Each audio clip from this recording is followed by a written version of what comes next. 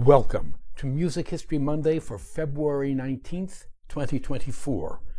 I'm Bob Greenberg, and the title for today's podcast is Frankie and Johnny and Helen and Lee.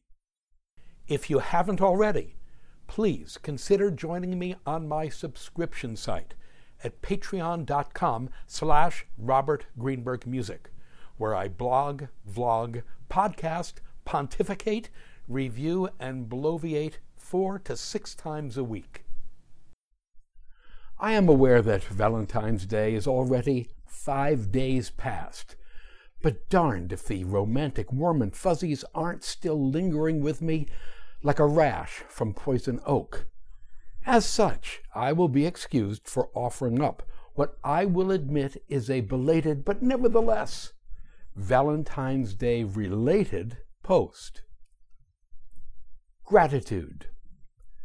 We should all be grateful that the following Valentine's Day related post is not on the lines of those blogs I wrote in 2010 and 2011, blogs written for various websites in my attempt to drum up sales for my great courses/teaching company courses.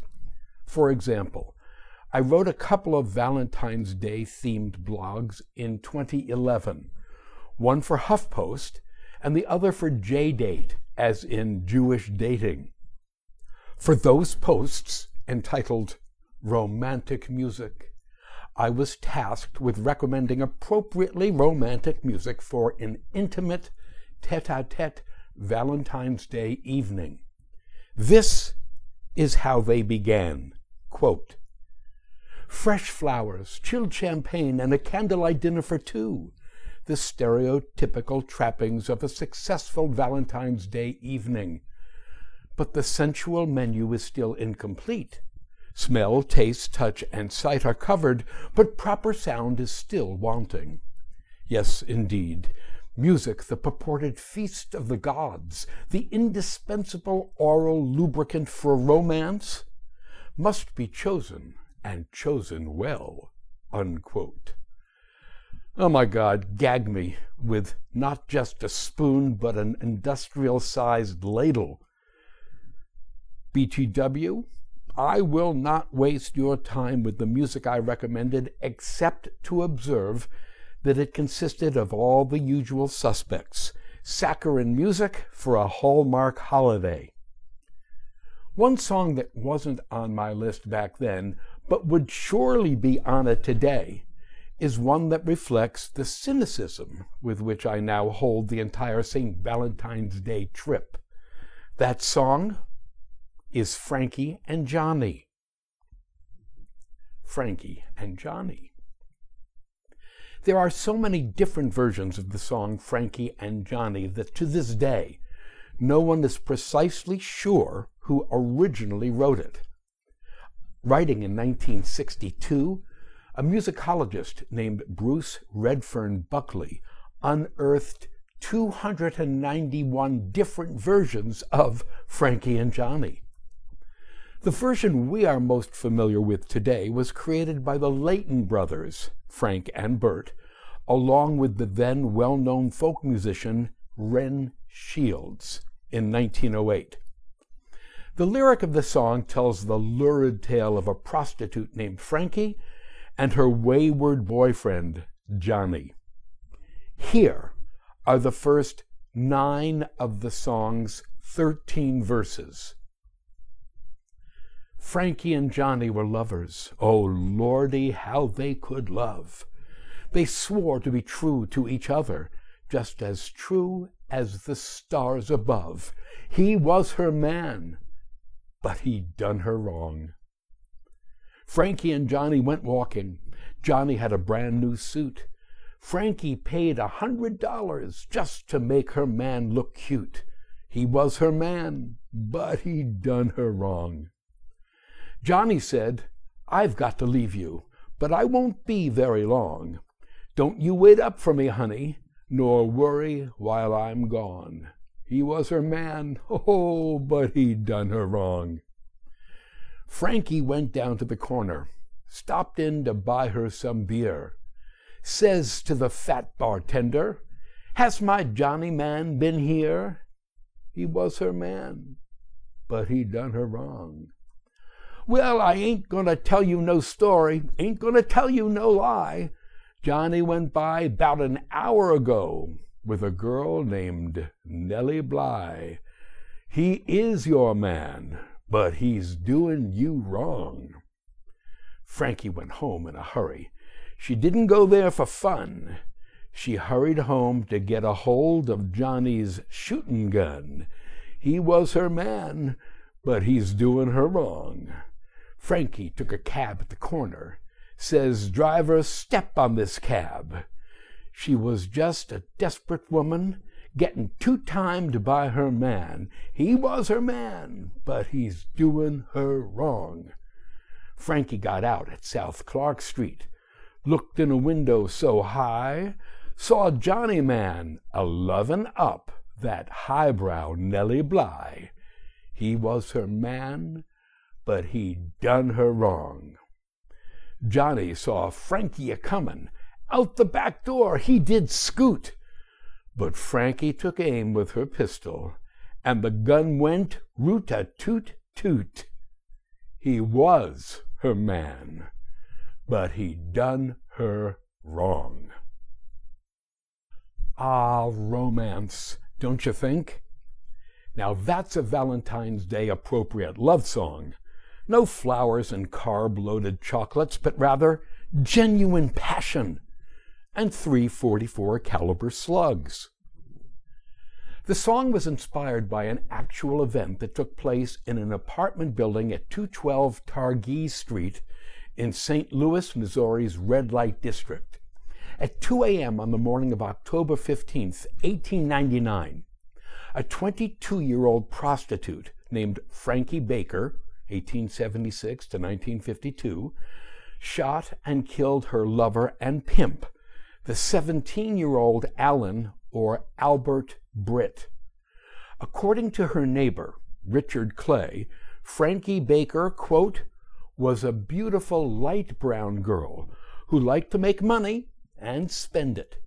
She dressed very richly, sat for company in magenta clothing with diamonds as big as hen's eggs in her ears. There was a long razor scar down the side of her face she got in her teens from a girl who was jealous of her. She only weighed about 115 pounds, but she had the eye of one you couldn't monkey with. She was a queen sport, unquote. There are a number of versions of what happened that evening and night of October 14th and 15th, 1899. In one version of the story, Britt had just returned to the apartment he shared with Frankie from a dance contest where he and an 18-year-old prostitute named Alice Pryor had just won a prize in a slow dancing competition. Frankie and Alan argued about it, and root-a-toot-toot. In another version of the story, Frankie discovered Britt and Alice Pryor in flagrante, root-a-toot-toot.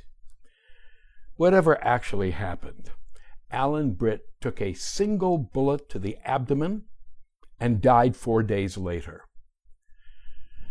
Frankie Baker's trial began just 4 weeks later, on November 13th, 1899. During the trial, she claimed that Alan Britt had beaten her badly a few nights before the shooting, and that she had shot him in self-defense when he pulled a knife. The defense won out. The jury reached a verdict of justifiable homicide and self-defense. Bless her, Frankie Baker lived another 53 years and died in Portland, Oregon in 1952. The song makes its debut. Within 24 hours of the shooting, 3 days before the wounded Alan Britt had even died, the first version of the song was already making its rounds through St. Louis's red light district. It was entitled, Frankie Killed Alan. I think we can all agree that the later substitution of Johnny for Alan, to say nothing for Albert, improved the poetic flow of the lyrics significantly. Okay, all of this Valentine's Day and Frankie and Johnny related stuff is most entertaining, but what, you ask, does it have to do with today, February 19th? Oh, I'm so glad you asked. Helen and Lee, they were lovers. On February 19th, 1972, 52 years ago today, the American jazz trumpeter Edward Lee Morgan was shot and killed by his common-law wife, Helen Moore, during a gig. Lee Morgan was 33 years old at the time of his death. The episode was a virtual replay of the shooting of Alan Britt by Frankie Morgan in St. Louis, Missouri in 1899, a shooting that, as we all know, inspired the song Frankie and Johnny. Edward Lee Morgan was born in Philadelphia on July 10, 1938. He received his first trumpet as a 13th birthday gift from his older sister, Ernestine. The kid learned fast because at the age of 18, he joined Dizzy Gillespie's big band and began making recordings under his own name. Soon after joining Gillespie's outfit, the band played a gig at the famed New York jazz club Birdland. That was when and where the celebrated jazz critic Nat Hentoff had the following experience, quote, "Every listener to jazz has had a few experiences so startling that they are literally unforgettable. One of mine took place during an engagement the Dizzy Gillespie Big Band had at Birdland. My back was to the bandstand as the band started to play Night in Tunisia. Suddenly, a trumpet soared out of the band into a break that was so vividly brilliant and electrifying that all conversation in the room stopped. I turned and saw that the trumpeter was the very young sideman from Philadelphia, Lee Morgan," unquote. Yes, indeed, Lee Morgan could play, and he seems to have played and recorded with everyone who was anyone on the jazz scene in the late 1950s and 1960s. Unfortunately, in living the life, Morgan succumbed to that most pernicious element of the life, heroin addiction. It was during the worst days of his addiction, in 1962, that he met and fell in love with a woman 12 years his senior named Helen Moore. She was born in 1926 in Brunswick County, North Carolina, on a farm near Charlotte, roughly 50 miles from the city of Wilmington, North Carolina. Ms. Moore was what we might charitably call an early bloomer. At 13, she had her first child. At 14, her second child. At 17, she married a 39-year-old bootlegger from New York City.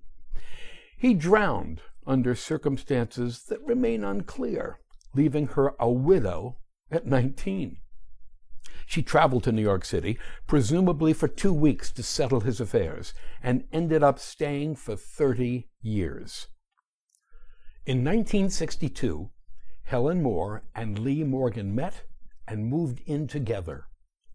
Writes Larry Rennie Thomas, the author of the book The Lady Who Shot Lee Morgan, UBUS Communications, 2014, quote, "After he moved in with her, she helped him get off of the drugs, cleaned him up, and became his manager.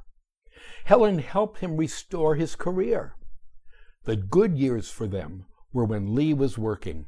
He was making good money, had a young and much in-demand band, appeared on TV, released several excellent recordings, and was touring all over the United States and abroad.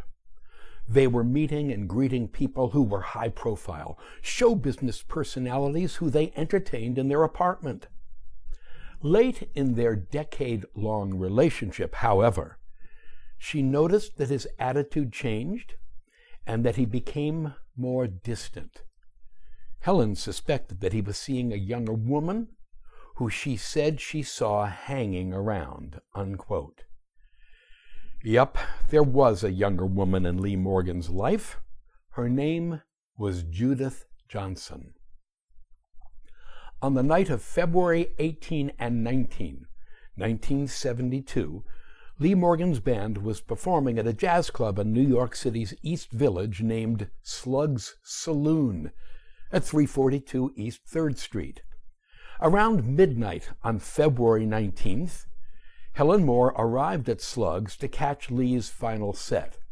During the break before that final set, she saw him with Judith Johnson and became furious. She went backstage, and the two had what was described as being a screaming match. Lee Morgan then reportedly physically pushed Helen out of the club.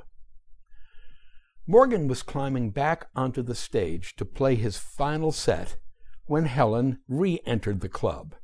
She called out Morgan's name, he turned around, and she shot him once in the chest.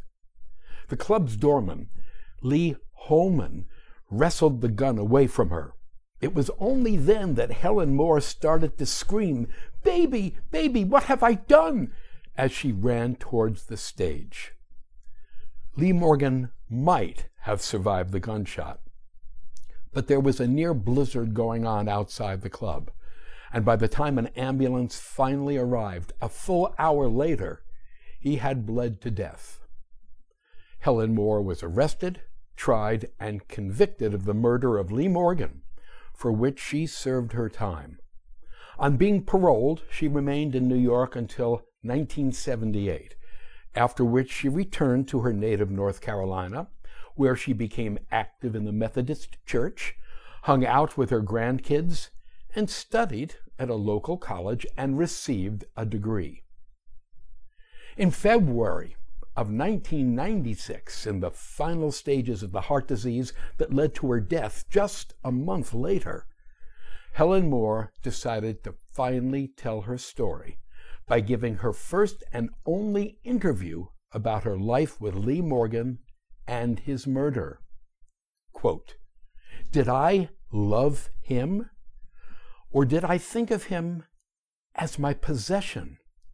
And I think that might have been my fault, because I might have started being too possessive or too much like a mother to him.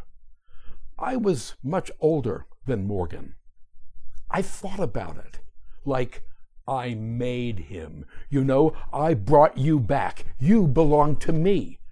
And you are not supposed to go out there and do this," unquote. By this, we assume that Helen Moore was referring to Morgan's carrying on with Judith Johnson. And there it is, right? Lee Morgan was Helen Moore's man, but he'd done her wrong. Thank you. To sample and download one or all of my many courses on subjects musical produced by the Great Courses / The Teaching Company, please visit my website at robertgreenbergmusic.com.